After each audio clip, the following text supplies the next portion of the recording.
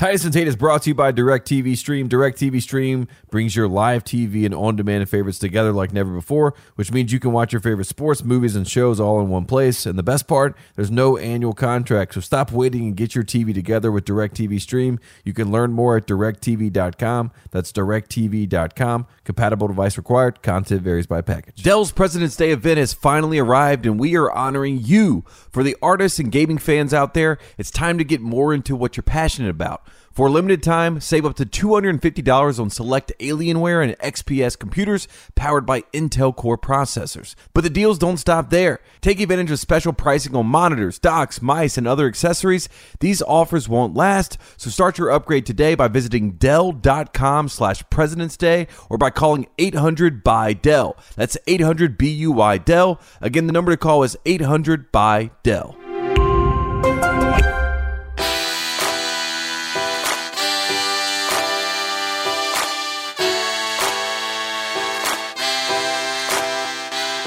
On today's episode of Titus and Tate, we're talking about these three things, Tate. Your family, your religion, and Rutgers basketball. In the Green Bay Packers. The Rutgers Scarlet Knights have come out of nowhere to win 4 straight versus ranked teams. This is surprising in the sense that Rutgers lost 3 straight to terrible teams in November, and now all of a sudden they're very good. Are they breaking the bubble? That's what a lot of people are asking, because Will Wade broke the bag. Is this Rutgers team going to break the bubble? I think so. It's Rutgers. Like, first of all, where are we at in the Rutgers experience right now, where like some people are arguing they should be in the tournament or not in the tournament? They won't have that argument. Other people are like, should they be ranked or not? Yeah. Other people are like, is Rutgers the hottest team, literally the single hottest team in the country? And the numbers say they're like the 80th team in America, but they're really there's no way there's 70 teams better than them. Oh my God. Yeah, it's a lot. They're breaking everything. Yes. It is fun to watch. It's Rutgers basketball. Yeah, it was fun to watch, except for when they scored 10 straight to beat Ohio State. That wasn't quite as fun. But Rutgers is on fire. We're going to talk about that. Also, the Texas Tech Red Raiders. It's good to have red in your Scarlet Knights, Red Raiders, whatever. Yeah. Texas Tech swept Baylor last night, Tate. So we're going to talk about that as well. It is Fraud Friday. We have to hit on that. We also need an ACC update from you because oof. That might be the update right there. Just a oof. Woof. We'll talk about it. There's a lot to get to. We'll get to all of it, but first. Woody Durham. He takes the timeout. Technical foul. Technical foul.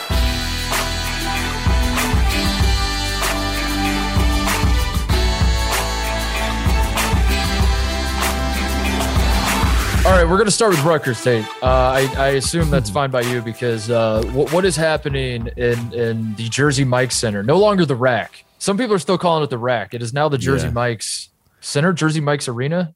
I think it's Jersey Mike's Arena, right? But or maybe it's the center. But at the end of the day, Jersey Mike's feels pretty perfect for Rutgers basketball. And Steve Peichel, he's got something going here. And if you really kind of work this whole thing back, Rutgers has a lot of talent that left. And now a lot of people are saying that Rutgers not only a good team this season, Titus, a good program. Whoa. Is Rutgers... Yes. My God, we're getting carried away, aren't we? 4 wins. So, first of all, let's into the first question. Is Rutgers on the bubble? Is Rutgers, if the tournament started today, if you have no idea what we're talking about, Rutgers has beat 4 straight ranked teams. They beat Michigan State. They've beaten Ohio State. They've beaten Wisconsin. Now they beat Illinois on Wednesday night. They smoked Illinois, an Illinois team that they lost to the first time they played in December. I believe Illinois beat Rutgers by 35. That's not even an exaggeration. I think it was literally 35 points. And Rutgers dominated from start to finish in this one. It was the kind of game where coaches and old school basketball people love to invent the word out-toughed. It's like they can't think of any other word to say. So that was this game. They're watching Rutgers play Illinois, and they're like, they just out-toughed them. Like, what do you mean by that? And they're like, it's the only word I got. They out-toughed them. They out-toughed them all night. They out-rebounded Illinois 46-28. It was a complete ass-kicking, and it is something that in a vacuum might be surprising because we are both very high on Illinois. Maybe we could talk about that a little bit. What does this do to our confidence in Illinois? But this run that Rutgers is on is they really might be like the hottest team in the country. They beat 4 straight ranked teams. But is it surprising? Because I guess like as I'm now watching Rutgers, I'm like, I don't know, man. This makes a lot of sense given the talent they have. Like, and it dawned on me, Tate. I have an idea. I have an analogy I want to make. Rutgers, I think, is the St. John's of the Big Ten. Rutgers is a team that, like, you look at the roster, you look at like Geo Baker and Ron Harper. That is Posh Alexander and Champagne of the Big Ten. Where you're like, yes, I could talk known entities that can explode on any given night. And so, no, I'm not going to pretend like I saw this coming from Rutgers, but at the same time, this is not a situation where you're like, how the hell are they doing this? Because you watch them play, you're like, they have the number 1 scoring defense in the Big Ten in conference games. They are playing tough as hell. There's something about that arena that's giving them juice. And for God's sakes, Ron Harper and Geo Baker can go. And I think it's just that simple. I don't know. You know what I'm over? I'm over bad losses. You know what I mean? I'm over talking about November losses as if they define who this team is. We know what this Rutgers team is. They are not who they once were in December. And if anything, we need to remember the shot that, happened against Purdue. That's the Rutgers that we need to remember from 2021. That's the only Rutgers you need to remember. They're the hottest team in America. Nobody wants to play them in March. They should be in March. If Joe Lunardi does not push them, above this whole bubble fray, it'll be a cardinal sin because New Jersey loves basketball. Rutgers is a program without Seton Hall because of COVID. COVID took out Seton Hall. Rutgers has to be that team for New Jersey. You say that like Seton Hall hasn't. No. It was all COVID. They're done. It was all COVID. Like their season is literally over because the COVID stretch kind of is. For my expectation of them winning the Big East, yes, it's over. But at the same time, I'm just saying it feels like Rutgers, the momentum is all there. All signs are pointing to yes for Rutgers basketball, and it's about time. You know what I mean? They needed this moment in time. And this team, like you said, I mean, they have the star power behind it. And nobody wants to see them in March. They're going to be a fun, 10 seed, 9 seed, 8 seed, maybe 7 seed. But we'll see. As it pertains to the NCAA tournament, we were talking about this. We were riffing on this about some other teams. I think you brought up Carolina, and maybe we mentioned Indiana being on the bubble. Now Rutgers is on the bubble. It really there needs to be someone in the committee in the room on Selection Sunday that offers just a vibe check. That just offers. First of all, there's a lot of basketball left to be played. Rutgers could very easily play their way to where there's no controversy whatsoever, and it's like, yeah, they're definitely. But like if the season ended today. There are some people that do, as you said, look at the November losses and say they don't belong because of that. Their resume. The bad losses. Yeah. Don't let the bad losses outweigh the good wins. We don't need all that. We need someone in the room that's just the vibes guy. That's just like, are we serious? Rutgers is like, look around. Look, capture this moment that's happening right now in college basketball with Rutgers. Put them in the goddamn NCAA tournament. Like we don't. If we're talking the top 68 teams in college basketball, they are no doubt one of the top 68 teams. Yes, they might be 68, but no, no, they're not. It's a fun story how good they are. It's I don't think we have to overthink it. And can they sustain it? I guess that's the next question.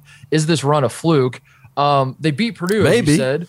So like that, they've shown us signs all season. I do think their they have a talented roster. Their bench is a little suspect. They don't get much production from the bench. But Ron Harper's a guy that if he was not playing in the Big Ten and he was playing in, I don't want to name lesser conferences, but he's in a conference that's absolutely loaded, more so than any other conference with individual talent. No matter how good, bad, or otherwise you believe these Big Ten teams are, I think that's not controversial to say, Tate, that the Big Ten is the best collection of like the individual players in terms of like All-American candidates, Yeah.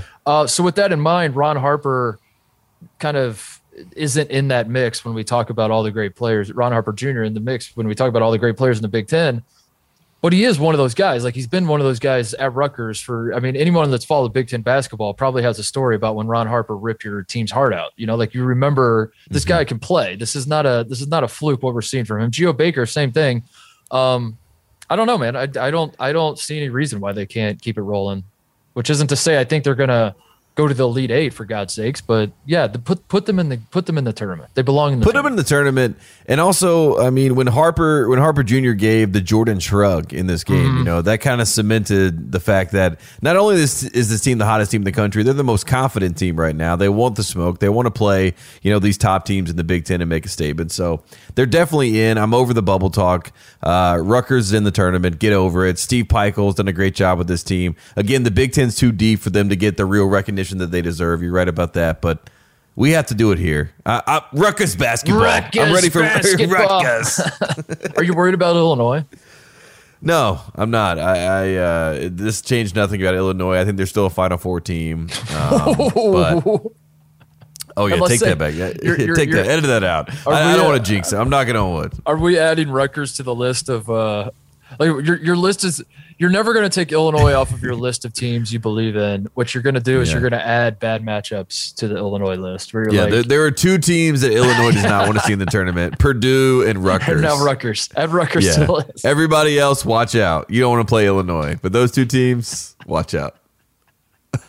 Oh man, yeah. Rutgers is what's the rest of their schedule looking like? I meant to look that up. Their next game is Purdue, correct? That's right. Yeah, and Harper's got the hand injury. And he might miss that one, which is a bummer. But Purdue's probably going to win that anyway. Then they got Michigan away, Wisconsin at home, Indiana at Assembly Hall, and then Penn State. They got a gauntlet the rest of the way too.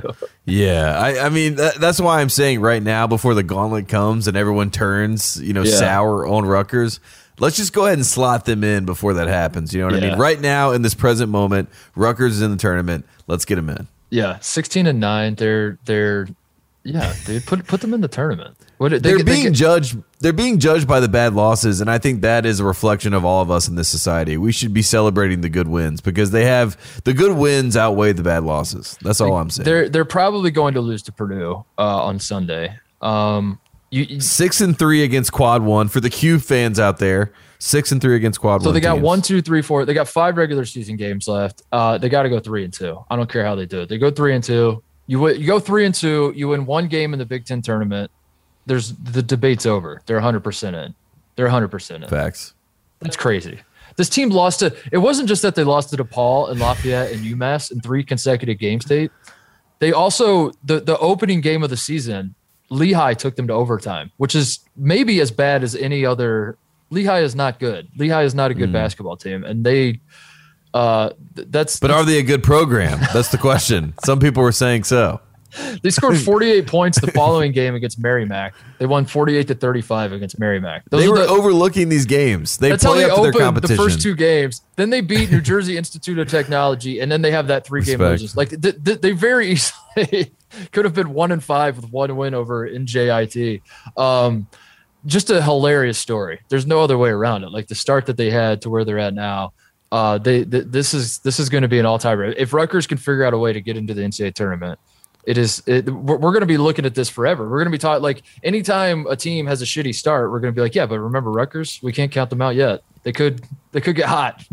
It just goes to the philosophy. We need to, like you said, a vibe check. I mean, it used to be with the committee, we didn't know as much, but it did feel like when they saw a hot team coming into March, that team would get precedent. You know what I mean? Yeah. They would just say, this team is obviously...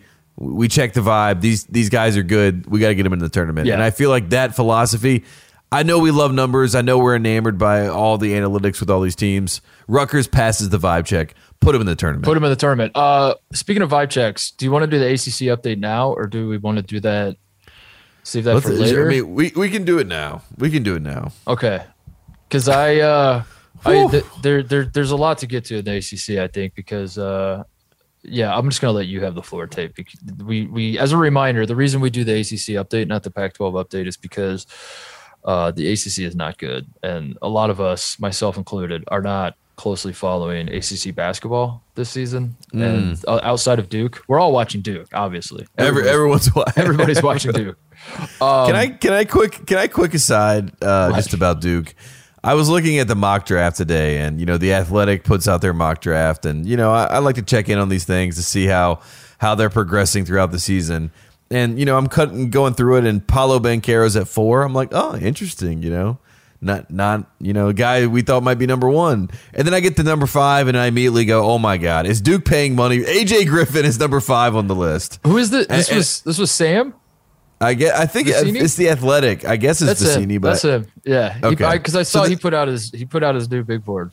Okay, so I get to number 5. I'm losing my mind. I'm like, wait a second, what? So AJ Griffin is now because of the Carolina game. This Carolina team that is both the worst team you've ever seen, no respect, but also Duke beating them catapults them to the next level. We don't know how that works. How could it be such a good win, but also such a terrible loss? We don't know. We'll never understand. And then I get to 15, Titus, and I'm like going through the names, checking out Mark Williams at 15. And then I think to myself, all right, Mark Williams is at 15.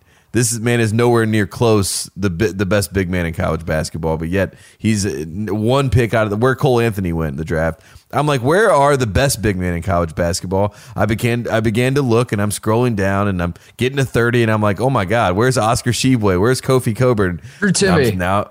Drew Timme. Now I'm in the second round. None of these names. Then I get to 46, Oscar Tshiebwe, 56, Kofi Cockburn, and again, Mark Williams, number 15. I don't get it, Titus. But the ACC update is that Duke has 3 first-round picks on their team. So if they don't win the title, where's Wendell Moore? 31, 32, somewhere in there. That might be 4, dude. Okay, so they have 4 first-round picks. So if they don't win the championship, historic failure, I think some would say. Based on the talent that they have there. So that's where, you know what the ACC update should be? It should be, instead of you give us an update on the ACC, it's the Duke shook, the Tate shook by Duke power rankings or whatever. Like, what is it that's got you shook the most about Duke this week? I cannot believe that. I cannot believe that. Oscar Tshiebwe 46, Kofi Cockburn 56, Mark Williams 15. Make it make sense. I don't get it. Anyways, Duke number 1 in the ACC with 4 potential first-round draft picks. Notre Dame second in the ACC. Duke and Notre Dame actually both 12-3. Duke has the tiebreaker. So there you go. That's a race to watch out for. Notre Dame almost lost to Boston College. Had to go to overtime. I was watching that. That. Yeah. Already lost to Boston College earlier in the year, so this could have been 2 losses to Boston College potentially, but they dodge a bullet. Miami's 11-4. They're now in 3rd place in the ACC. Yeah, what's up with Miami? Miami wasn't Miami in first. Miami wins in Cameron Indoor Stadium. Yes. They were in first Quality place. Win. I know they've fallen back a little bit. Miami's an NCAA tournament team. Yes, they were in the tournament. Okay, so they're in 3rd place in the ACC. Are they in the ACC? Are we taking them seriously as like an ACC title threat? I mean, the regular season is a 2-man race. I think right now it's a 2-man race. I think it's Notre Dame and Duke. Okay, which is Duke's. I mean, Duke doesn't win the regular season. Again, historic, colossal failure. Something that we will be talking about for decades and eons to come. So even though Miami's a game back, I'm not telling you you're wrong. I just want this spelled out for me. Miami's a game back, but you think they're done. You think Miami's not going to be able to. I think Virginia's going to beat Miami on Saturday. Okay. And then I think Virginia Tech is going to beat Miami the following Saturday. And I think Syracuse plays them in the last game of the season in the ACC. And if I know anything about the Boeheims and Syracuse, they're going to win that game heading into the ACC tournament. So I see 3 losses coming up for Miami in my ACC calculations, and I would happily be wrong if Miami shocks the world and wins the ACC. But that's the way that I'm looking at it as I look through their schedule. Number 4 in the ACC, not as far back as you would think. The University of North Carolina at 10-5, 18-8 on the season. Again, embarrassed at home by your Pittsburgh Panthers. Back-to-back trips to Chapel Hill. The Capels leave with W's, which is disgusting. It makes me sick just to even say that out loud. I don't know if you watched this game, Titus, but it was. I have decided to just like not watch Carolina the rest of the year because it's almost more fun. You have entered, and I say this lovingly, you have entered the Mike Rutherford territory where it's more fun to consume your team's content through you than it is to like watch your team. You know what I mean? Yes. Like it's more fun for me to now get Louisville's not making the tournament. Louisville sucks. They lost their coach this year. We understand that. I have no reason to watch Louisville play this season. One more second. They play North Carolina next, so there you go. Yes. So my approach with Louisville has been, I just like if I want to know what's going on with Louisville, I just go check out Mike's Twitter feed or something, or see what he's talking about. And then I, laugh to myself, or most of the time laugh to myself. And sometimes it's not laughing. Sometimes I'm like, oh, that's interesting. Right now it's laughing. I think they've lost 7 in a row for the first time since 1941 is what he said. So I have reached that point with you, Tate, where North Carolina, I watched the Carolina Duke game. I will watch the next Carolina Duke game. But between now and then, I just want my Carolina updates from you and your Twitter and like your the tweets you fire off and then delete after like 2 minutes. Yeah. I'm just like these dudes are bitches. Wait, I probably shouldn't say it. Delete. I hate this team so much. Delete. The things like I never thought. One time I was just sitting there to myself last night and I was like, I think I like Larry Drew more than Caleb Love. This is where we are. But North Carolina, not that far back. Probably out of the tournament somehow, even though they are in 4th place in the ACC, 18-8. But they don't have the quad. The Qs do not approve of North Carolina, so they're kind of shocked there. Wake Forest is next. They're 5th. Wake Forest, I think, is in the tournament. They have the ACC Player of the Year, and also is he going to win? Because I've seen like the Alondas Williams. He has to. The talk of him winning ACC Player of the Year is picking up so much that it worries me that it's not obvious. You know what I mean? Like why is the campaign this strong unless he's not actually going to win and they're trying to convince everybody? You know what I mean? Mm-hmm. That worries me.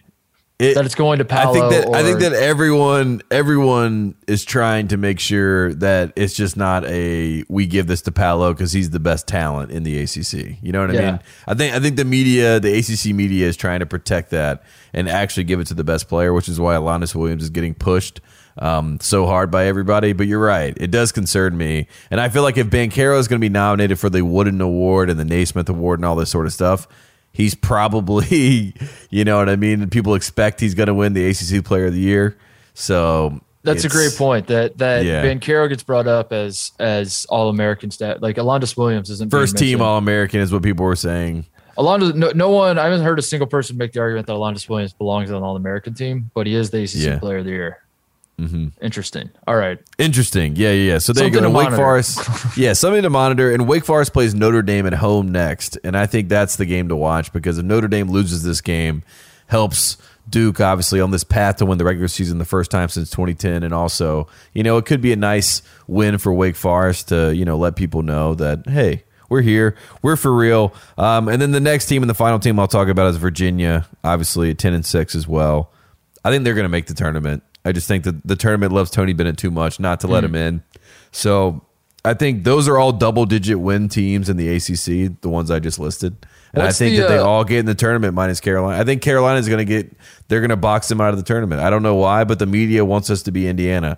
You tell me why they want us to be Indiana. I don't get it. We won a title 5 years ago, but if I see it one more time by a media person, I'm just going to officially give up. Who brought Indiana into this? Every single person out there, they're like, this reminds me of Indiana. I'm like, why? What? Everyone I talk to, they just bring it up. They're like, you guys are now like Indiana. I'm like, wait a second. Give me 40 years and you can say that. Hold on. Who brought it?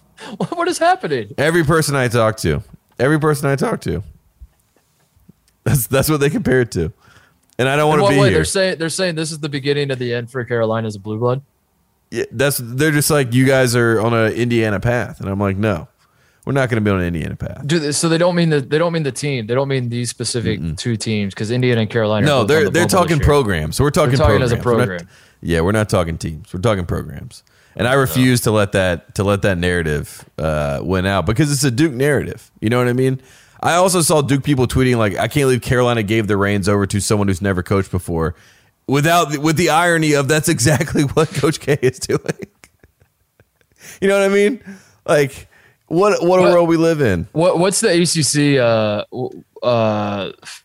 the ACC fans as a whole, do you think? Because I know you're plugged into other programs and state fans and Virginia fans chirping at you and all that stuff. Does the ACC suck? And do you feel like this is because coming into this season, you felt like Carolina had to carry the burden of this, that when Carolina and Duke are good, it elevates the rest of the conference.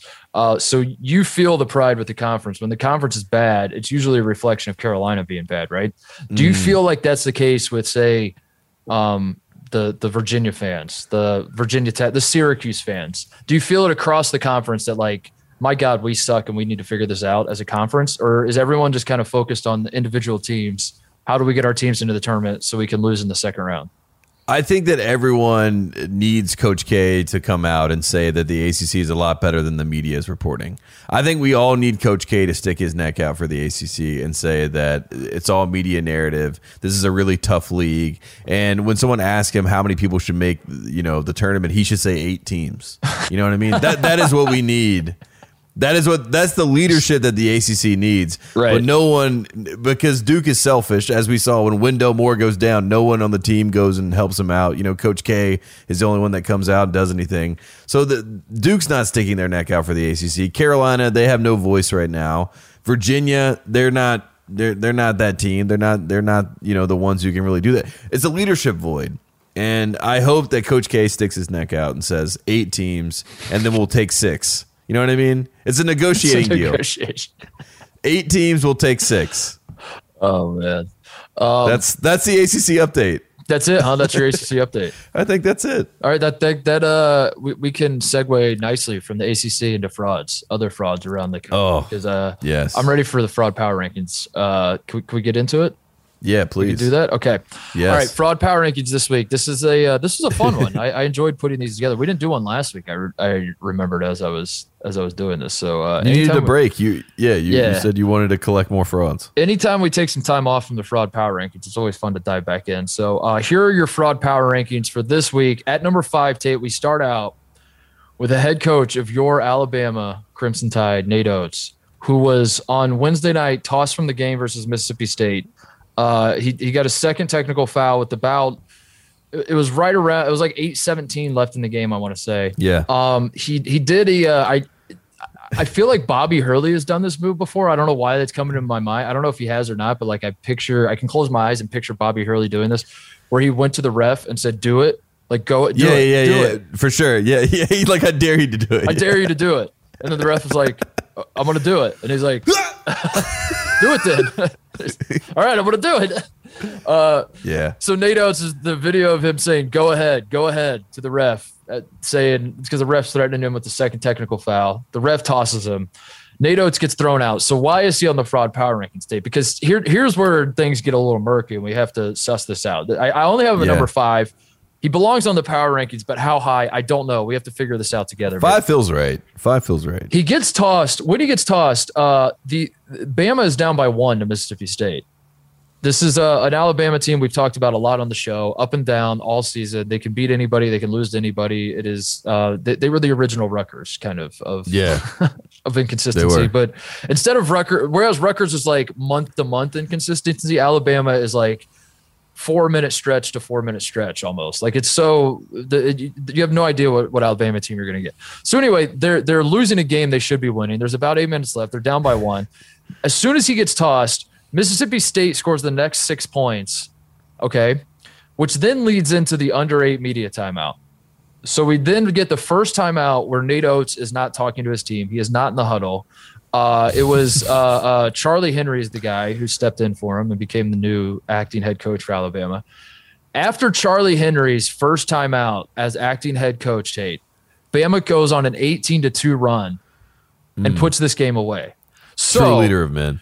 My question is, because I saw a lot of chatter after this that Nate Oates inspired his team. A lot of Bama people were saying this was a Norman Dale move, that he purposely got tossed so that Shooter could come in and he could show Shooter, like it was like some sort of orchestrated thing where he was trying to get the team going by getting tossed. I see it a different way. I think maybe there's a chance that Nate Oates getting the hell out of there was actually good for Bama. I don't know. I'm just throwing it out there as a possibility. It was something to discuss. But that's the reality of what happened. As soon as Nate Oates got tossed, saying Nate Oates is now the number 1 candidate for the Ewing theory? Yeah, kind of. I mean, there's more to the story. I'll just put it that way. Someone did ask Nate Oates, and I think in the post-game press conference, did he get tossed on purpose? And he said he was laughing. He was like, "No, I did." He said that was the first time he ever got tossed. He said he's gotten plenty of technical fouls, but he's never gotten tossed before. No way. He's gotten tossed before. I think I remember Nate Oates getting tossed at Buffalo. We need to check the tape on that. Yeah. He's trying to rewrite history. I think he's gotten tossed before. Yeah. I love Nate Oates, by the way. I do too. That's why I think I remember him getting tossed. Yeah, he's a teed up guy. He gets it. I just let I think it was last year when he was going in on K that like just it won me over forever. The fact that he just shoots from the hip and doesn't care. And he tells the ref, "Go ahead, toss me," and then he gets tossed and he's talking shit to people on the way out. I saw him turn to like the media table. I don't know what he said or who he said it to, but he was just. There's some about him, and I can't explain it. And I understand it's irrational. It makes me a hypocrite because some guys. You could have like a handful of other coaches that have the exact same behavior, and I'd be like, "This is classless. Clean it up." Yeah. You're supposed to be a role model. Keep it together. Tighten up. But it feels like Nate Oates it's all purpose for whatever reason. Like, and I don't know if it's proximity to Nick Saban, but it does feel like he has a master plan. Everything that he's doing is orchestrated. Like you said, Norm Dale situation. There's some about him that I trust. It makes zero sense, but I mean, I'm fully aware of Chris Mack or Mark. Is it because they beat Gonzaga? Yeah, that's what. But if Chris Mack or Mark Turgeon behave this way, I would be killing them. I'd be like, this is ridiculous. Like, get it together. You got to tighten up, dude. And, especially Mark Turgeon. But Nate Oates does it. And when Mark Turgeon gets in fights with Juwan Howard, and you're like, oh my God, what a loser. Exactly. Like, but if Nate Oates did it, be sick. You're like, look at Nate Oates. Fired his team up. We love it. Anyway, I smell bullshit. I think Bama. I think there's like a retroactive thing where they're saying this fired the team up, all that kind of stuff. I think Nate Oates was he had a moment of weakness. He snapped. He got tossed, and Bama was better for it. And I don't think we should be applauding him. I think it's fraudulent for him to take credit for that retroactively and say me getting tossed was actually a good thing and it helped the team. False. Fraud. False. Number 5, Nate Oates. Yeah, love that. For number 4, we're staying in the SEC, Tate. It is a man by the name of Rob Harris. He is the strength coach for the University of Kentucky. Yeah. He is a man who you might recognize from the scuffle, the kerfuffle, we don't want to call it a fight. The whatever happened on the bench against Tennessee in Knoxville. Kentucky is up 17-15, Tate, when John Fulkerson dives into Kentucky's bench and an altercation breaks out.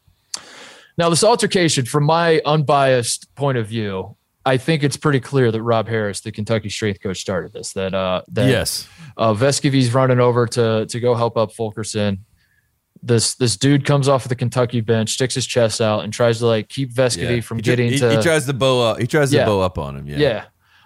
Tries to get, and then like Vescovi obviously is like, dude, please get out of my way. I'm trying to get my teammate. Kind of like touches him. That sets the whole thing off. Everyone goes crazy. Which we could talk about that, but what I really wanted to talk about was that incident leads to Tennessee immediately going on a 15-1 run. And for the rest of the game is never within 8 points the rest of the way. Tennessee is well in control of this game the rest of the way. They were down by 2. This incident happens, 15-1 run, put the game away. It's over. I do some research. This guy, Rob Harris, Tate, also was ejected from a game against Arkansas in 2017. So he has a history. He's a repeat offender. He's a repeat offender of talking that shit on the bench. And then I was thinking about it too, because the other thing we talked about coming out of that game, because like Tennessee beats Kentucky's ass, and we were just like, man, there's not a ton to break down with this, except for that fight that seemed to turn the game on the head, or the altercation. It wasn't really a fight. Turns the game on its head. And then also Ty Washington is hurt again. And then I started putting it together, and I was like, oh my God, couldn't you argue that the job of the strength coach, Tate, is to keep guys from getting hurt, to get them in the right strength and conditioning, to keep them not injury prone? So you're saying it's double. It's a double whammy, dude. I'm saying that Ty Washington getting hurt every damn game is also this dude's fault. I'm saying that Kentucky, I looked it up. Kentucky, Oscar Tshiebwe and Kellen Grady are the only 2 guys on Kentucky to play in every single Kentucky game this year. They have 2 players that have played in every single game.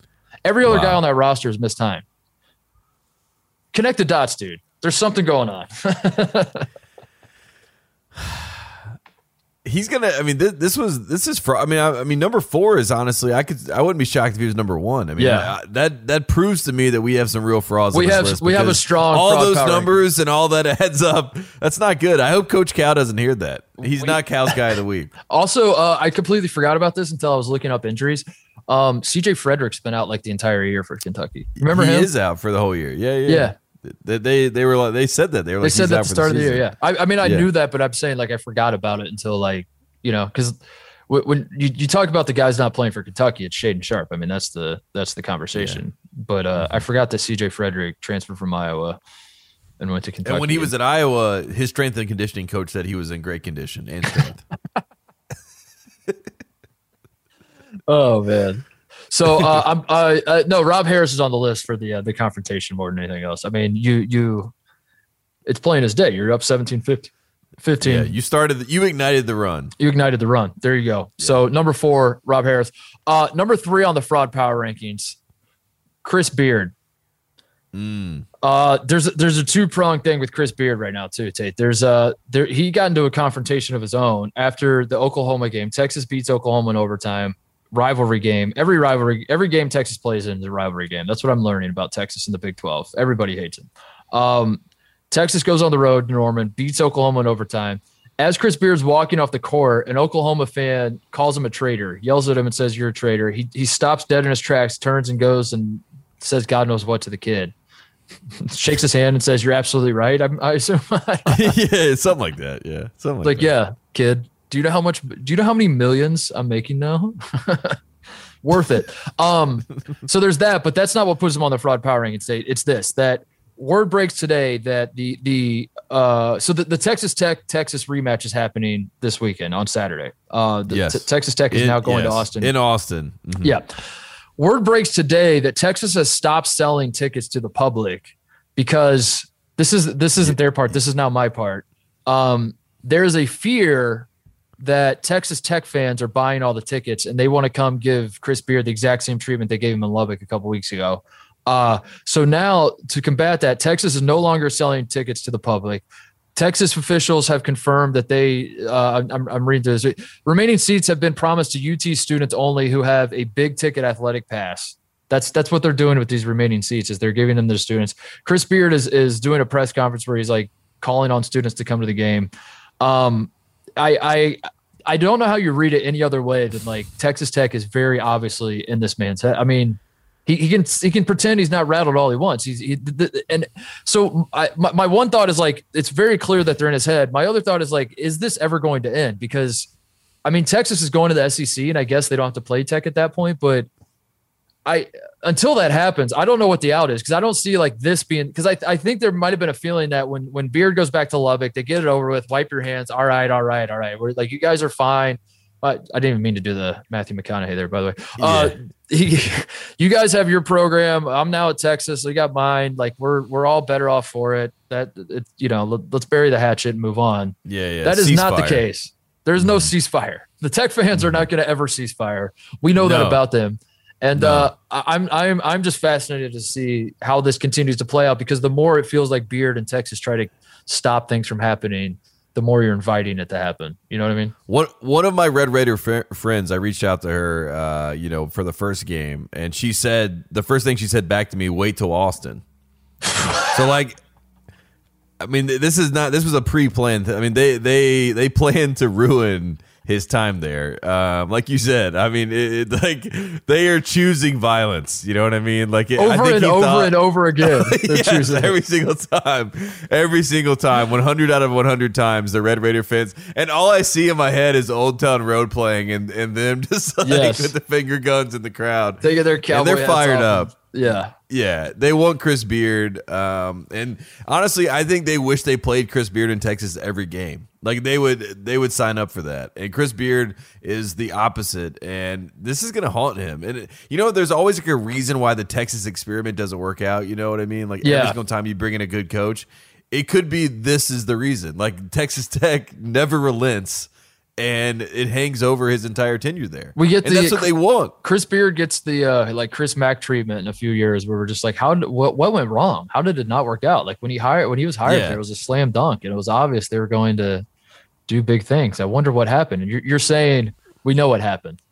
What happened is Texas Tech is in his head. The Red Raiders are literally running his mind. Yeah, they have, as the kids say, rent free. You know what I mean? The Red Raiders are rent free in Chris Beard's head. Remember how shout out to Jordan, dude named Jordan who DM'd me, the Texas Tech guy, reminded me that Chris Beard waited until, because I was trying to remember all the reasons that they hate Chris Beard. It's not just that he went to Texas. He was like recruiting guys. He was trying to recruit guys away from Tech to Texas. Mac McClung. Yeah, that's right.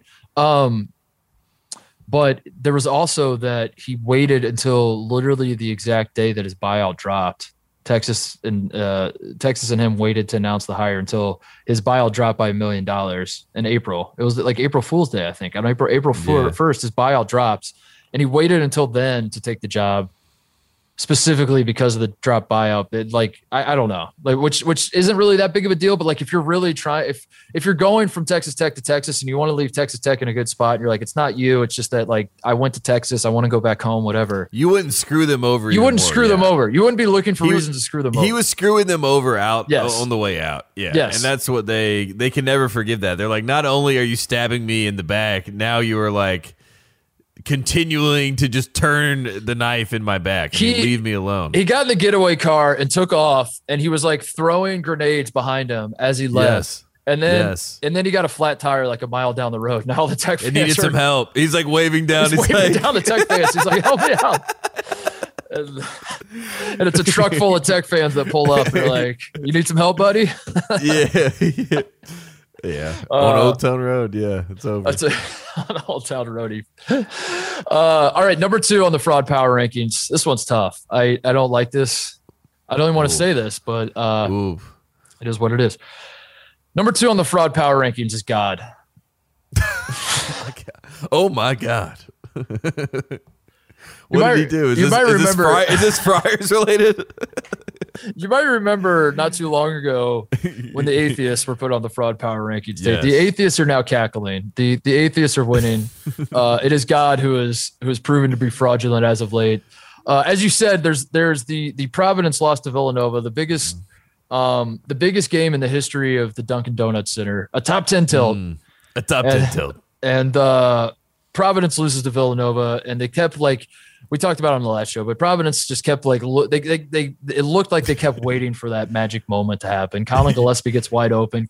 It was Angels in the outfield, but the Angels never came. Yeah. Providence lets Colin Gillespie get wide open, and it looks like they're saying to themselves, we don't need to get a hand up because we're good. Like we're good. This is going to work out for us. And then Colin Gillespie splashes a 3, and they're like, wait a second, that's not supposed to happen. So there's that. But there's also this, Tate. So right now, as we're recording this on Thursday night, Oregon State is playing Arizona. They are down by 20. It is the under 8 timeout. I assume Arizona is going to hold on to win. We're going to go ahead and work on the assumption that Arizona is going to hang on to beat. Unless they're the New York Knicks, I think they're going to win that game. And when this game goes final, Tate, the Oregon State Beavers are going to fall to 3-21 on the season. 3-21. And I wanted to bring this up because I saw Arizona's playing Oregon State tonight. They're on Pac-12 Network, so I didn't watch a second of it. Obviously, it's on Pac-12 Network, but it jumped out to me, and I was like, I wonder how good Oregon State is. Is this like could this be a surprise? I know they suck this year, but like, how bad are they? I did not realize that they had only won 3 games. I did not realize it was that bad. The reason this jumps out to me, Tate, is because, as you might remember, last season, the Oregon State Beavers made the Elite 8. Yeah. They made the Elite 8. They brought back 3 starters. 3 dudes that came off the bench for them came back. They lost Ethan Thompson, who was their best player, but they brought enough guys back that, like, if you're trying to build a winning culture, you have a locker room full of guys that went to the Elite 8 last year.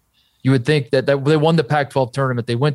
You'd think there'd be someone in there who's like, hey, maybe we're not going to make the NCAA tournament, but we're going to win more than 3 games. Like, this is unacceptable. Let's step it up. So you're asking yourself now, how does God factor into this, Tate? That might be what you're asking. You're like, okay, I get it. Oregon State sucks. Why does that make God a fraud? I'm going to tell you why.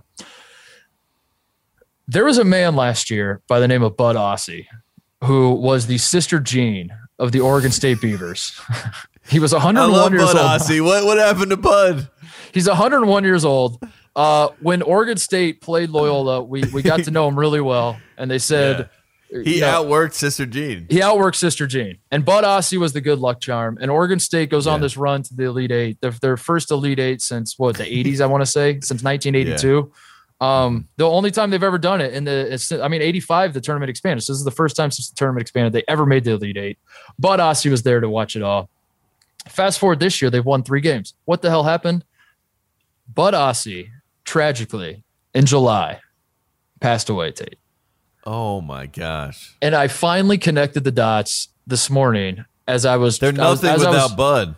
I was trying nothing without Bud. I was trying to figure out what happened to Oregon State basketball, because that was like last year, that run, you point to that and you say, you build on this. This is great for the program. You take this, you move into next year. You know, you're not going to go to the Elite Eight next year, but you're going to like get some positive program momentum.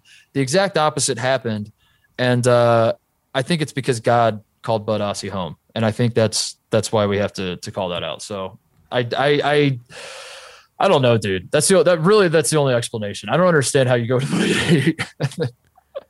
Like and Bud Ossie, I mean, he's in the Engineering Hall of Fame at OSU, and the headline when you Google him, he went out on top.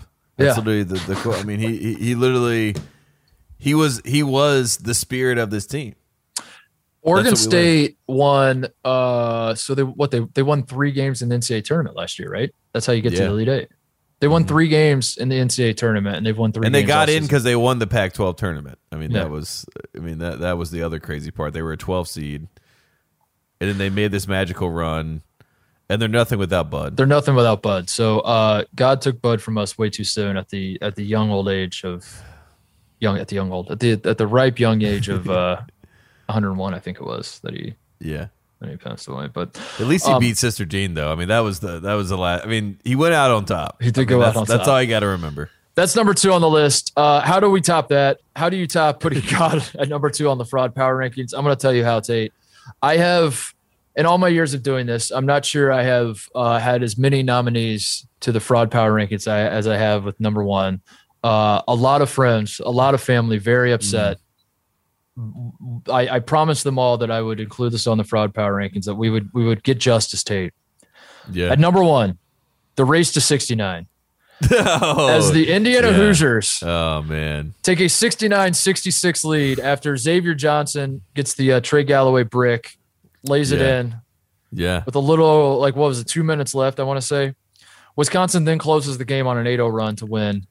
All of my Indiana friends and family are stunned by this. They're like, we demand an explanation from Tate. We were promised if you win the race to 69, the algorithm will prevail. What the hell happened? I have no answers to them. I just wanted to say, like, on behalf of the show, I'm sorry, but also I take full responsibility, but it's not my fault. It's Tate's thing. The race to 69 is Tate's thing. So. It works 69% of the time, and that's the unfortunate part about the race to 69. And also, the race to 69 is, it's kind of tied to ball don't lie. The ball will dictate how this plays out. And when you brick shots that badly, I think he won the race on a false, on a bad shot. You know what I mean?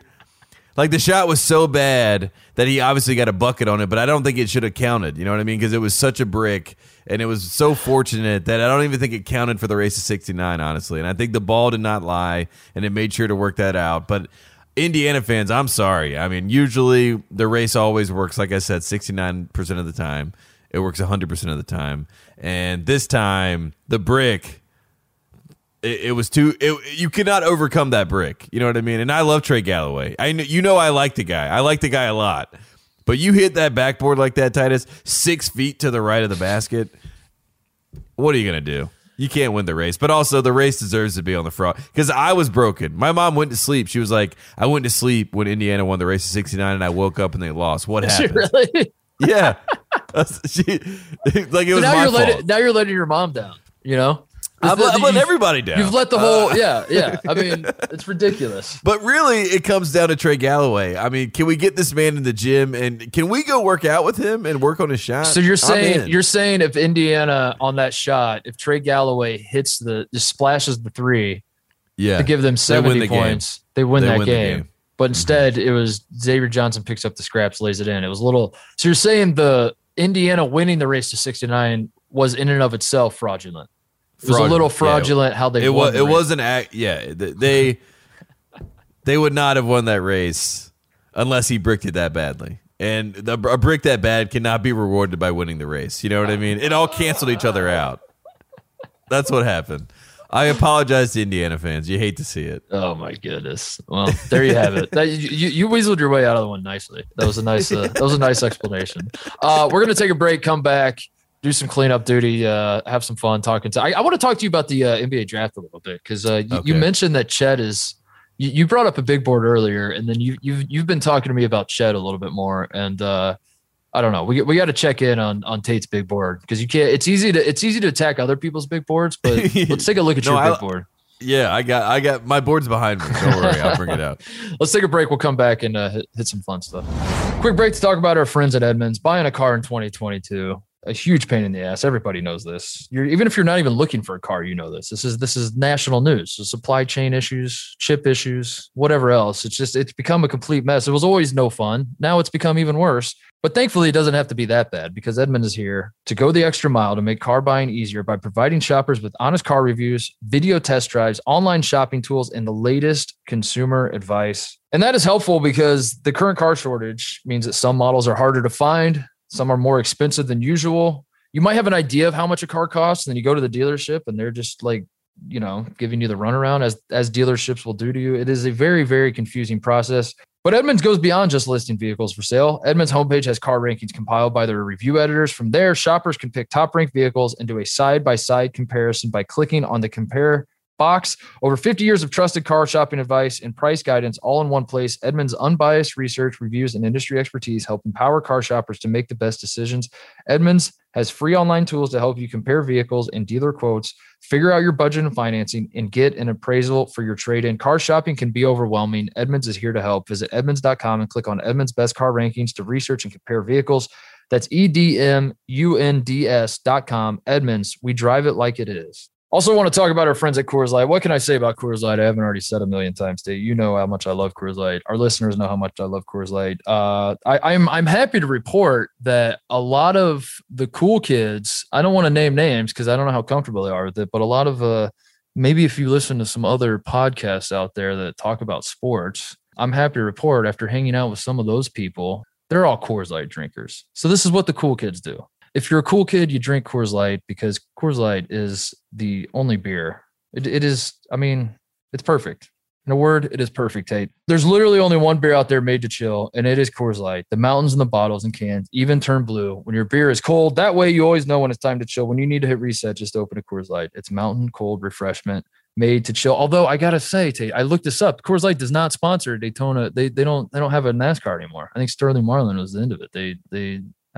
Because then like Miller Coors, I think they had the Miller Lite car back in the day, but then I don't know. But we got to get Coors Light back in NASCAR because I'm going down to Daytona and you better believe what's in that cooler. The mountains will be blue. They will be flowing. Coors Lights will be flowing. Coors Light is the one I choose when I need to unwind. So when you want to hit reset, reach for a beer that's made to chill. Get Coors Light and the new look delivered straight to your door with Drizzly or Instacart by going to CoorsLight.com/T_T. Celebrate responsibly. Coors Brewing Company, Golden, Colorado. All right, let's do Big Ten Stat of the Week, Tate. Big Ten Stat of the Week brought to you by Discover. When it comes to your credit card, Discover believes in having real people available 24/7 to help answer your questions. Discover, exceptionally common sense. Do you want to go first? You want me to go first? I can go first. Mine's pretty simple, and it's pretty easy. And this is my Big Ten Stat of the Week, and it's courtesy of Fox College Basketball. I'm a company man. Yeah. So they put this graphic together for us, and these are Big Ten players to average 17+ points, 8+ rebounds, and 2+ blocks since 1996-97. Okay. Yeah. Say it again. Yeah, and I'm going to guess the players. Okay, these are the Big Ten players to average 17+ points, 8+ rebounds, and 2+ blocks since 1996-97. And again, these are just Big Ten players. And I'll start you with the first one. Juwan Johnson, 2010-2011. He's the first guy on the list. And then from there, you got 3 more. So 4 guys have done this, and this is your Big Ten Stat of the Week. Okay. 2 current players in the Big Ten. 2 current players. Yes. The 2 current players. Blocks was a big one, right? So I'm going to do 2+ blocks. Is it EJ Liddell and Trace Jackson Davis? 1 for 2 there. Trace Jackson Davis is on this list. So Trace Jackson Davis, Juwan Johnson, 2 more to go. Another current player in the Big Ten. EJ, what were the benchmarks? 17, 8, and 2 blocks? Yeah. Since 1996-97. He might have 1.7 blocks a game. Yeah, it's probably at one point. It's probably slipping in that regard. Shoot. It's another top 10 pick. Draymond didn't average 2 blocks. It's not Draymond. It's not Draymond. The current player is a top 10 pick on Sam Vecini's draft board, by the way. So there you go. That might be a hint. Obviously it's not Kofi Coburn, who is 57. Oh, Johnny Davis? Not Johnny Davis either. It's Keegan Murray? It's Keegan Murray. Who's on the list. All right. And then the last one's a real tough one, honestly. I don't think anyone would have known this, but Daniel Oturu for Minnesota. Oh, yeah. Yeah, that's a good one. Yeah, Minnesota had a run there where they had just a ton of shot blockers. And 2011 and 2.5 blocks per game for Oturu in 2019, 2020. So there you go. Those are your four guys to average 17, 8 rebounds, and 2 blocks since 1996-97 in the Big Ten. That's your Big Ten stat of the week. 2 blocks. So 2 blocks is a stat line that feels like it's not that much when you say it. It's like 2 blocks. I need to look this up now because I think there might have been a game where I had 2 blocks in a game. I'm not even shitting. I'm not even kidding. I really think I'm going to pull up my own. Is this the first time I've ever done this on the air? Pulled up my own game log. I really do think I had a game where I had 2 blocks. I believe you. I think if you think that, you had to have. You know what I mean? Shit, I can't find. I had 2 blocks in 2007. Anyway, I did. It was against. What? It's not loading. Conspiracy, dude. Conspiracy. Do they wipe my stats? Big Tech is at it again. Why won't my game log load? It won't load. I think I had 2 blocks against like Eastern Kentucky. Whatever. Who cares? Point is, I was gonna say is like 2 blocks doesn't feel like it's that much because it's like it's 2 plays that you know. Yeah. But then you like actually start looking back on stats and even looking at current stats, like guys that are averaging 2 blocks. It's very, very difficult to do, and that's a weird one. That's always a weird one because it feels like. If you told me Johnny Davis was averaging like 3 blocks a game, I'd be like, I mean, it sounds kind of high, but like I see it. I don't know. The guy's athletic. Yeah. I'm sure he's. I think the only guy averaging 3 blocks a game is Walker Kessler. Yeah, unfortunately, Chet Holmgren probably. Yeah, probably Chet. Yeah, Chet's at least 2. Chet's at least 2. It might be. How many is Walker actually averaging? I mean, Walker Kessler must be averaging like 5 a game. I was gonna say Kessler's probably like 4.6, and I think Chet's like 2.8. You know what I mean? I think Chet's like right on 3. He's close to 3. Walker Kessler is 4.6. Final answer. 4.7. There you go. And Chet is 3.3. Oh wow, above 3. That's shocking. All right, here's my my Big Ten stat of the day. It comes to you from Jared Burson, who's an ESPN researcher. He's also a Michigan man, so it's a double whammy. He's on the wrong team twice there, but shout out to him nonetheless for pulling this out. Wisconsin's Johnny. This is the stat. Johnny Davis went nuts in Assembly Hall tape. He finished with 30 points and 12 boards. He is the second player ever to score 30 points in road wins at Mackey Arena and Assembly Hall in the same season, joining Michigan State's Sam Vincent in 1984-85. Now, I was going to go with that stat as my stat of the day. That has now become the honorable mention because in the follow-up to this, Jared Burson replies to his own tweet, and he says this, Tate, that Wisconsin is the first team to win on the road at Assembly Hall, at Mackey Arena, and at the Breslin Center in the same season since Ohio State in 2009-2010, which was my senior year. So I got excited when I read that. When I read that, I was like, oh, cool.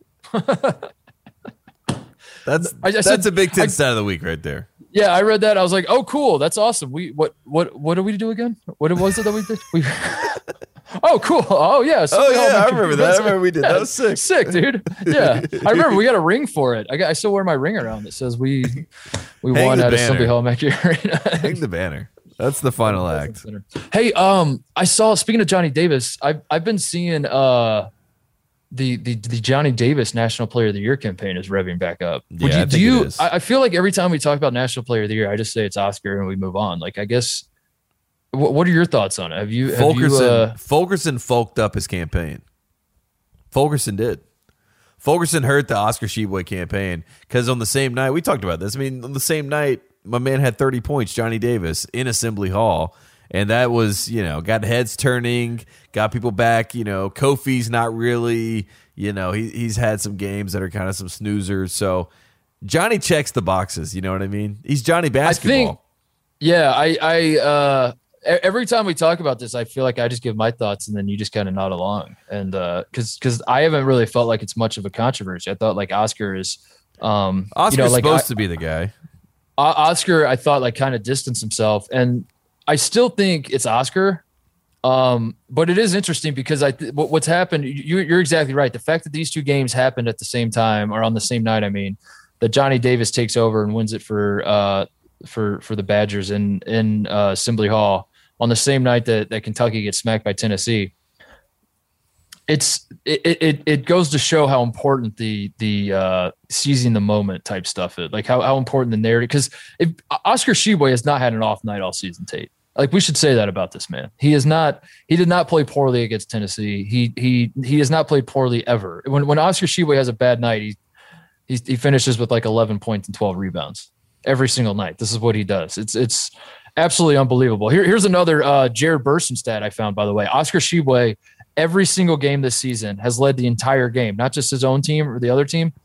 Every single person on the floor, Oscar Tshiebwe, every time he's been on the floor, has led the entire game in rebounds, except for one occasion when Ty Washington had 12 rebounds and Oscar Tshiebwe had 10.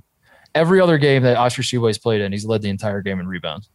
So even when he's like, and he doesn't have off night shooting because he doesn't take a ton of shots, and he knows like how to score and be efficient with it. Like he's only scoring when he knows he can score. He's not out there taking heat check shots. And I find that fascinating because Johnny Davis just against Seth Lundy in Penn State just had 4 points and was like 1 or 2 for 13 or whatever his stat line. He had an awful game against Penn State. Yeah. But then he follows it up with a 30-point game. And it's just like a difference of opinion that like Oscar Tshiebwe has just been steady the entire season. Doesn't really wow you. And I suddenly started finding myself, Tate. I guess this is why I wanted to talk about this, because I found myself back in the 2020 season, Luka Garza versus Obi Toppin. And I realized that what Johnny Davis has going for him that Oscar Tshiebwe does not is he has the cool shit coefficient, is what I call it. Yeah. He's got a between the legs dunk. You know what I mean? If he goes between the legs and dunks it, he's my national player of the year without question. That's his final act. That's how he gets you to finally buy in. So when you're doing the algorithm, you got to factor in like Johnny Davis going nuts at the end of the game at IU and stuff. Like Oscar Tshiebwe doesn't do that. He's not the guy if Kentucky is down 3 with 2 minutes left, it's not like Cal's calling timeout to get Oscar the ball. And yeah, it's a Ty Wheeler, Mitchell conversation. No, it's interesting.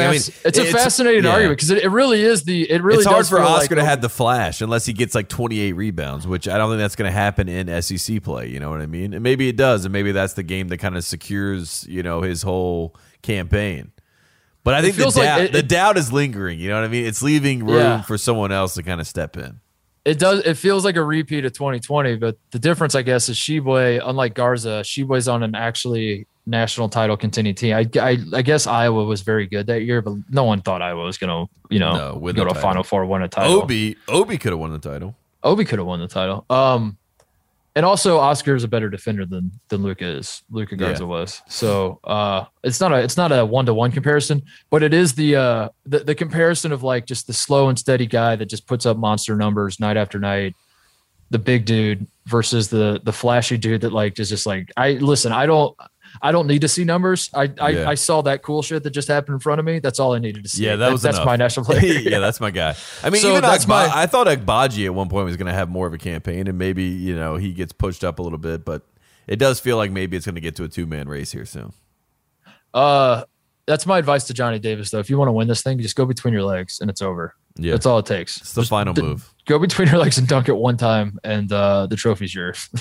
Respect.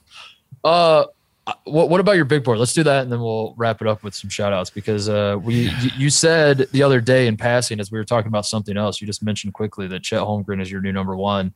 And I feel like that's a sentiment that is shared by a lot of people now, which just like going from National Player of the Year discussion to number one pick, it's all the same stuff of like there's been 1,000 people that have been at the top. The guys who keep falling off the top aren't even playing poorly. It's just like another guy is playing better, and it just keeps cycling through. So that's it right now. Like right now, as it stands today on February 17th. Yeah, you think Chet's number one? No longer Jabari Smith, even though Jabari has not sucked in the slightest since we last checked in on this stuff. I think the last time we checked in, it was a 3-man race, and we were talking about Banchero, probably being that guy because he went head-to-head against Chet, and then Jabari Smith kind of jumped into the conversation, and now I'm officially saying it's a 2-man race. It's not a 3-man race. It's a 2-man race. It's between Jabari Smith. It's between Chet Holmgren.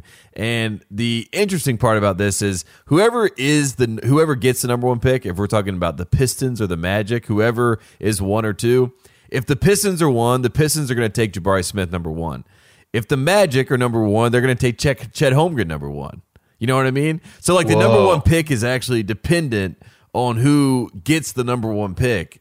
So as we joke about 1A, 1B situations, this is literally a 1A, 1B type scenario in the NBA this season. I think the big board, Vicini has Holmgren number 1 because he has this little stat in there. The last 12 games, he's shooting 61% from the field, 55% from 3. You know, I mean, that's actually insane. That's actually insane.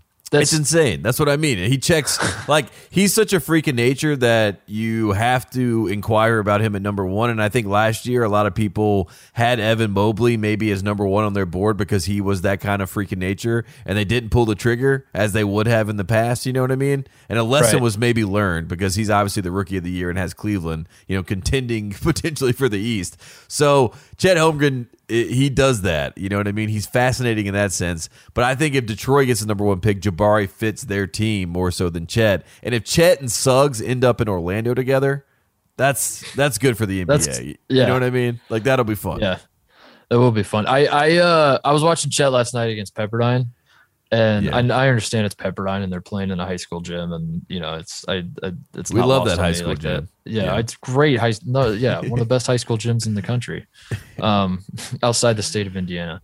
But he's unlike anything I've seen I'm not saying he's the Durant of college basketball because he does stuff that, like, he's a better defender than Durant was. The way he blocks shots and his instincts, and he's not. It feels like he's a completely different player, and I don't know, dude.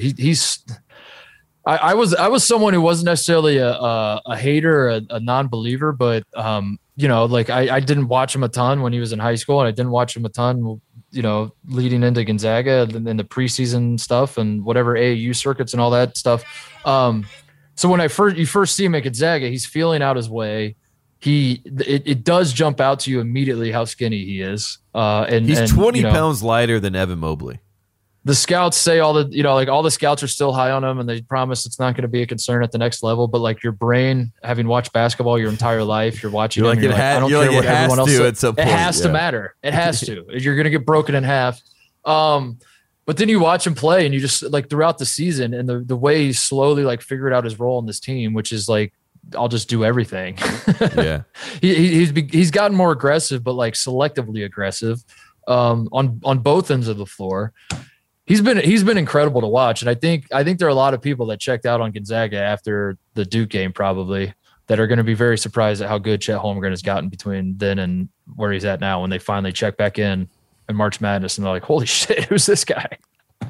You know, absolutely. That's what I mean. I think he's impressed me more, you know, as the season has worn on, which I didn't necessarily know was going to be the case. You know what I mean? He gets it, and as much as I laugh when people say someone's a two-way player because what other player? I mean, you hope to God they're a two-way player, but Jaden Ivey, he's not a two-way player. He doesn't know what the hell he's doing on defense. Well, there you go. Like, you know, I mean, like I hope whoever I draft is a two-way player because I want to win, so I want them to play defense. So I mean, Chet Holmgren does check that box too. So. Yeah, I like it. But but Jabari is the reason. I don't know. Jabari could still go number 1. You're saying? Yes. You still think Jabari? If Detroit has the number 1 pick, they're taking Jabari Smith.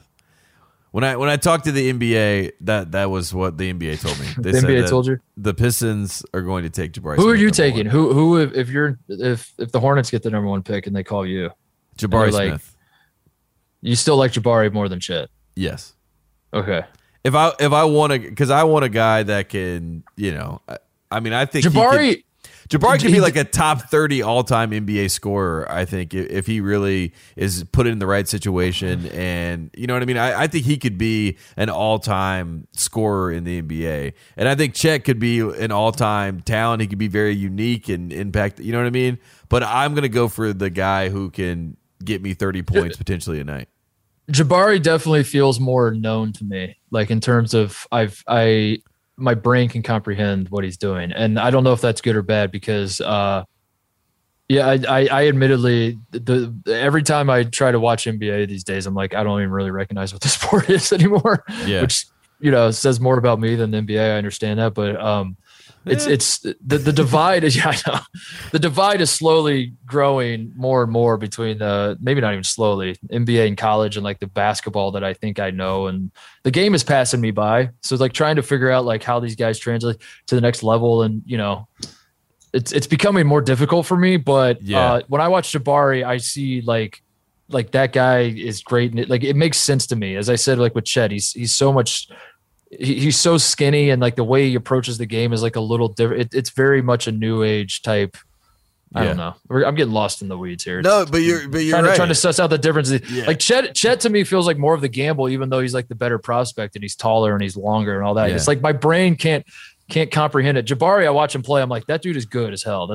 I don't need to see anything else. I'm sold on him. Which I think is the argument that like between, that's why I say one team would take Jabari and the other one would take Chet. I think Orlando looks at Chet and they're John Hammond's their GM, and John Hammond is the guy who drafted Giannis, drafted John Henson, drafted Thon Maker, all these guys a wingspan. So like when he sees Chet Holmgren, I mean, he's like salivating. You know what I mean? He's like, I that is who we want to come down here. Yes, 6'10" and 7 foot wingspan is amazing, but I want the 7'6" wingspan and the freakish guy who looks like he's an alien. Yeah, I want him to come to Orlando. So that's why Chet's so fascinating, because he's so unique and different. And obviously, I mean, he is going to have an impact. And if he went to Orlando and you have Suggs and you have Franz and you have Cole Anthony, I mean, they have a lot of young guys that are, fascinating, really.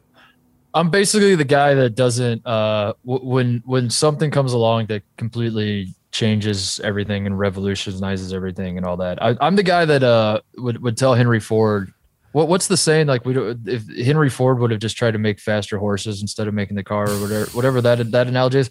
Yeah. I'm the guy that's like trying to find the fastest horse. Still. Yeah. I'm not the scout that's out there trying to like invent a new car and all that. And to me, Jabari Smith is the fastest horse. And I'm like, that's a horse I know well. Yeah. And I would like to ride that horse. I'm getting lost with this. Yeah, I mean, but you're right. And then the other shocking part of all this, I can't comprehend like a guy that I've never seen anything like this before. And people are going to draw comparisons to, obviously Durant's the obvious one because he's Chet Holmgren's skinny and Durant's skinny. Poor Porzingis, really. Porzingis is another one. But they're not. It's like the way he's different. He's different than both those guys. Durant at the college level was like far more aggressive offensively and was looking for his shots so much more. And he was like a stat stuffer for better or worse. And that's not how Chet plays. Chet's not a scorer. You know what I mean? He's not a scorer. He's just a guy who can score, but he's not a scorer. Yeah, exactly. He doesn't want to score. Jabari is a scorer, and if I want to build like a franchise.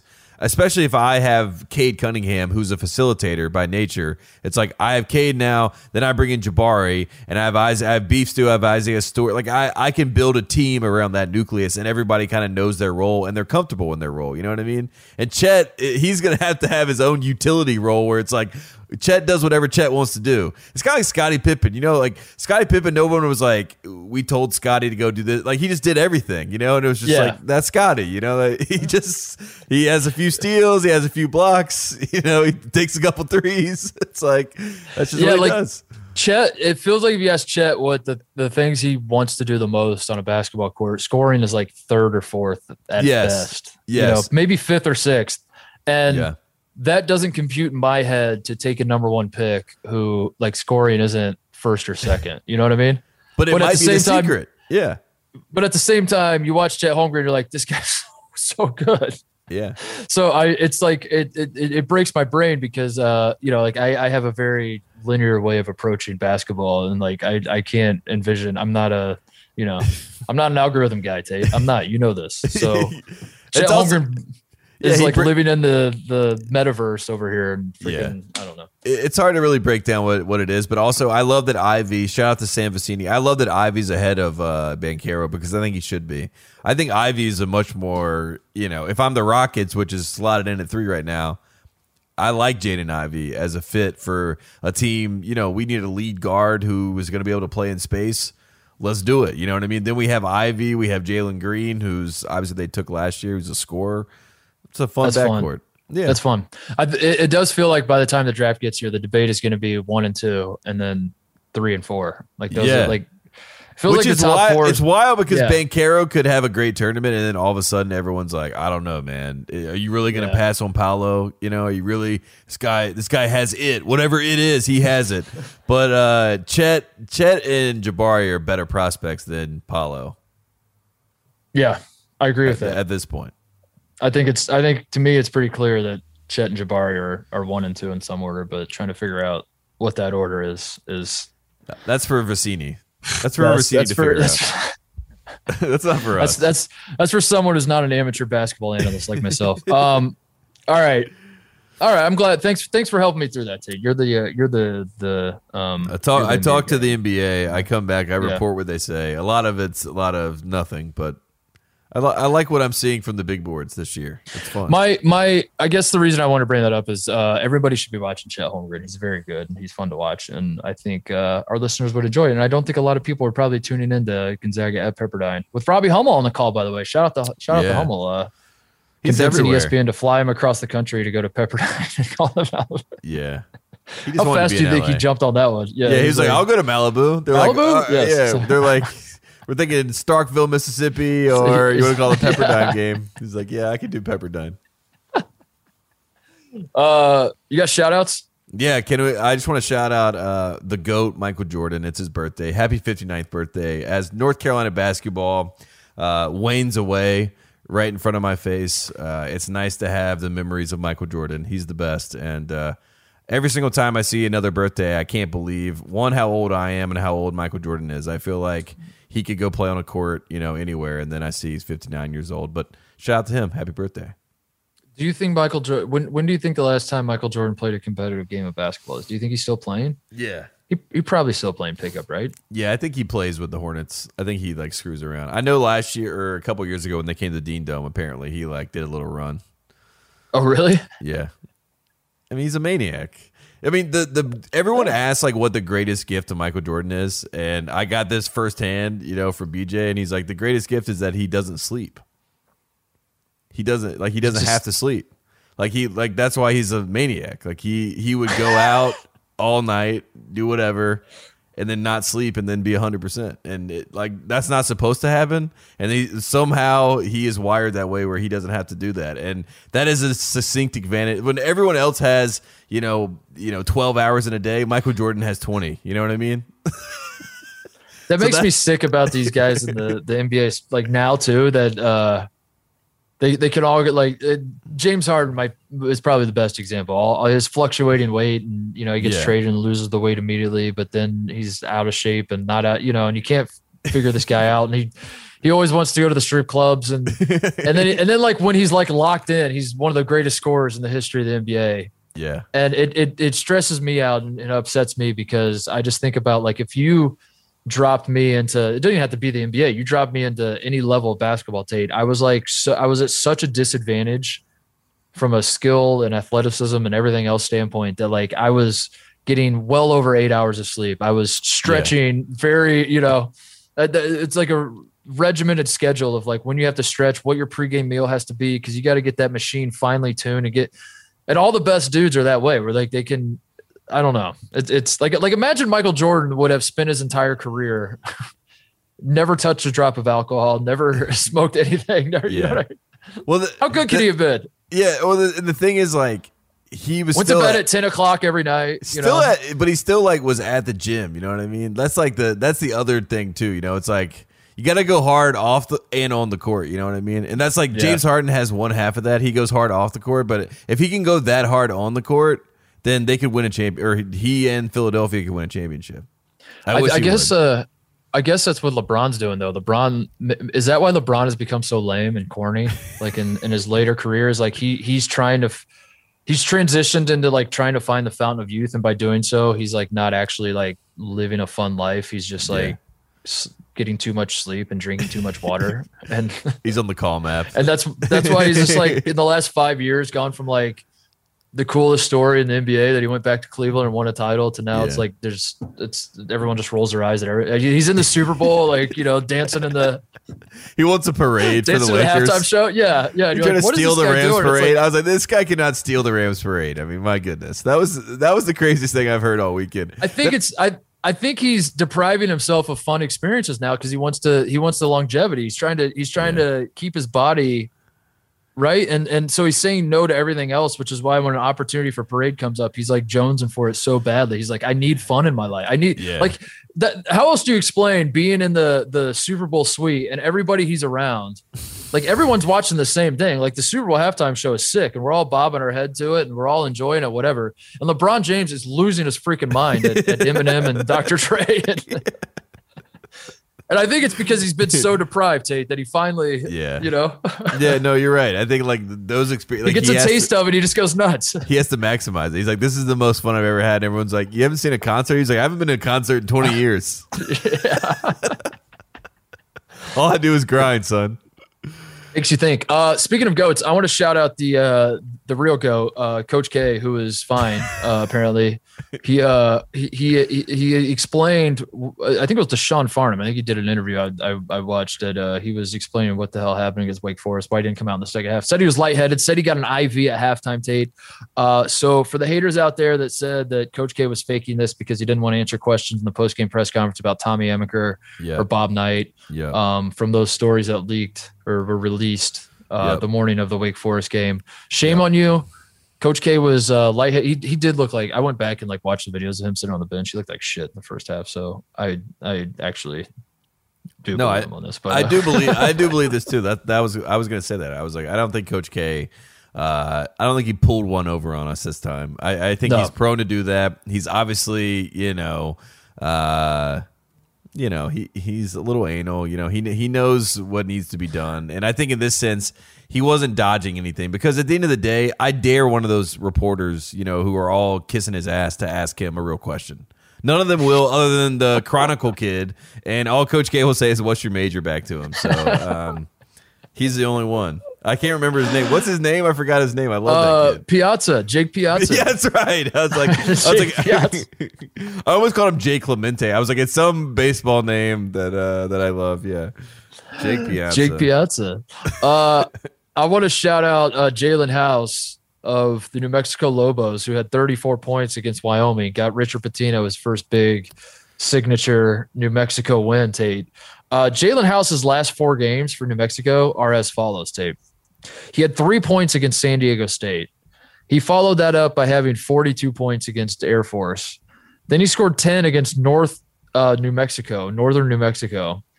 And then the other night on Tuesday, I think it was, he had 34 against Wyoming, who snuck into the top 25 and was red hot and dominating the Mountain West Conference. So, folks, if you're looking for a consistent scorer in college basketball, keep looking. Jalen House is not your guy. But if you're looking for someone who on any given night. If you like boom or bust, guys, this is your man. Yes. Yeah. He had 45 points in a two-game span, and 3 were against San Diego State and 42 were against Air Force. Oh, man. So, anyway, 34 against Wyoming. Shout out to him. That's fun. Good for you. It's good for the Pitino brand, too, because we need more Patinos in college basketball. So I love that. Love to hear that. What else? Is that it? Honestly, I mean, I wanted to shout out the Rams. I mean, they did the Super Bowl parade here in Los Angeles. Did you go? I didn't even know where the parade was, but it happened. I'm happy for the Rams. I saw Michigan put out they had the most former players ever in the Super Bowl. That was my runner-up Big Ten stat of the week. So shout out to them for doing that. But yeah, I mean, Michigan had the most former players. Most former players in the Super Bowl all time. Your Michigan. Oh, Wolverines. all time. Because it's just Tom Brady a bunch. Yeah. It's exactly that. Literally. So they basically could have just tweeted Tom Brady went here. And it would have been like, cool, man. That is what I think they're going to tweet next year. You're saying, so what I'm hearing is Michigan with Tom Brady they're turning into what Purdue is with Neil Armstrong, where they're just like, just FYI. Just in case you forgot. He went here. Also, dude, hottest take I have right now, Tom Brady to the Raiders. Whoa. I like that because McDaniels is there? Yeah. Yeah. Okay. And hey, the Tuck rule, he wins one for the Raiders, and it's like, you can never say anything to me because I got you guys a Super Bowl. You know what I mean? Like, he makes up for the one, like the one gripe, the one blip in his whole career that you can say is like, I don't know, that was kind of BS. He goes back and wins that franchise the Super Bowl. Just saying. Interesting. Yeah. Interesting. Also, Mick Lombardi, my guy, offensive coordinator for the Raiders. So I don't know. I don't know. I'm just thinking to myself, Brady in Vegas makes too much sense. He's too much of a showman to not be in Las Vegas. Or he doesn't realize that they moved from Oakland and he like wants to go back home to the Bay Area where he's from. Yeah. So he like says that in his press conference. He's like, I signed with the Raiders because I wanted to go back to the Bay Area. And everyone's like, don't tell him. Shut up. Do not tell him. He's staying in Henderson, Nevada. Yeah. My last comment, I'm going to the Daytona 500. I've said this on the last few shows. Daytona 500 is Sunday on Fox. Watch it, 2:30 Eastern. My father and I will be in attendance. I'm actually at their place in Myrtle Beach. We're driving down, which you said to me was the most Daytona thing you can do. Is like, you don't actually fly into Daytona. You fly into somewhere else in the South.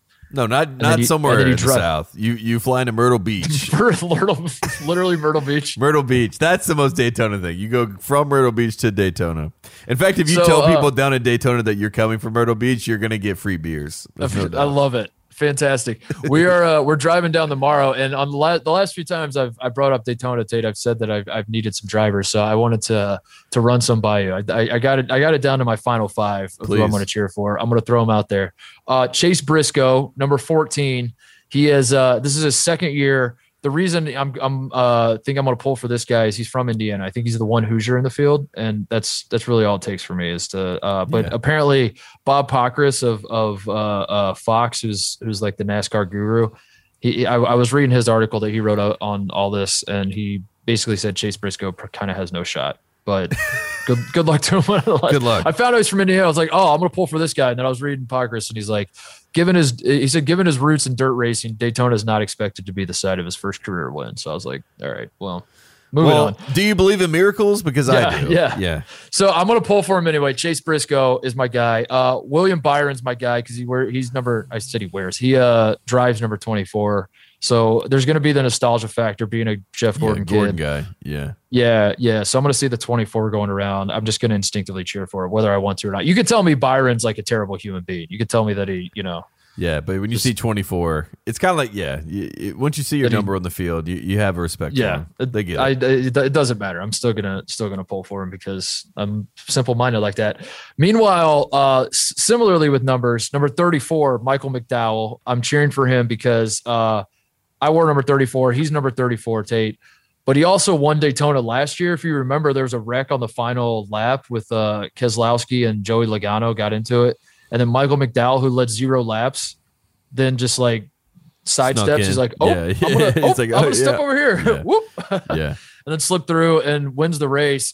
And the haters have come out in full force. That he was here's a stat for you, 0 for 357 in Cup races before that race. And then he wins the Daytona 500. So he has been the haters have just been nonstop saying it was a fluke, it was fraudulent. Yeah. And I will cheer for him to silence the haters. If he wins back to back, he silences the haters. Then the last two I had was Jacques Villeneuve, who won the 1995 Indy 500 and is like 50-something years old, I think, is somehow in this field. I don't know how it happened. I kind of don't want to know how it happened. Yeah, it's like better to just – I was looking at the list today. I was like, what the fuck? Jacques Villeneuve? That's my favorite thing about NASCAR is like realizing guys that are still driving. You're like, wait a second. Like Mark Martin was like that. Every single time I looked at a race for like 40 years, it was like Mark Martin. I don't want to understand. I really don't want anyone to explain to me how this happened. I just want to roll with it. That Jacques Villeneuve is now in NASCAR and won the 500 in 1995. And then the last one, Tate, Bubba Wallace, who I knew his team was owned by Jordan. Yeah. I didn't realize he drove number 23. Yeah, I'm a Bubba guy. I pull for Bubba. I didn't realize he was sponsored by McDonald's. Yeah. Which is like they've done everything right. They've done everything you got, right. You got McDonald's and Jordan. And then he also drives the Toyota, which so do I, not to brag. You know, we both are Camry guys. But then I found this out. His crew chief is named Booty Barker III. That's Bubba Wallace's crew chief. So I got him on the list. I got to pull for Bubba. I mean, like McDonald's and Jordan and Booty. Those are three things that I mean, those are three things that are undefeated in this country. Yeah, and like Bubba, I mean, he's been cool with everybody. You know what I mean? As far as like, you know, he's got good teammates. It's good to be Jordan, like bring Jordan into racing. I think, you know, I'm pulling for him. I hope he figures it out. But I miss Dale. I just miss Dale, man. I just miss. It's kind of like Jordan, you know. It's just like I'll never see anything better than Dale. I'll never see anything better than Michael Jordan, you know. And it kind of sucks when you know that. That was the most NASCAR comment you can make, because you just go, you're like, yeah, Bubba, yeah, I just miss Dale though. Man. Like, 21 years later, you're like, yeah, man, it's just not the same since Dale left. It's not the same. But maybe Bubba doesn't win this year though. He waits until the Daytona 500 is on Jordan's birthday, and that's when it happens. Yeah, I like that. Maybe birthday weekend, you know. I don't know, but I'm pulling for. I like that list. I'll pull for all those guys too. Yeah, those are my guys. We'll see what happens. All right, that's it. That's all we got. Thanks for listening. We'll be back Tuesday night, right? Live show Tuesday night. Live show Tuesday night. Enjoy Daytona, man. See you guys.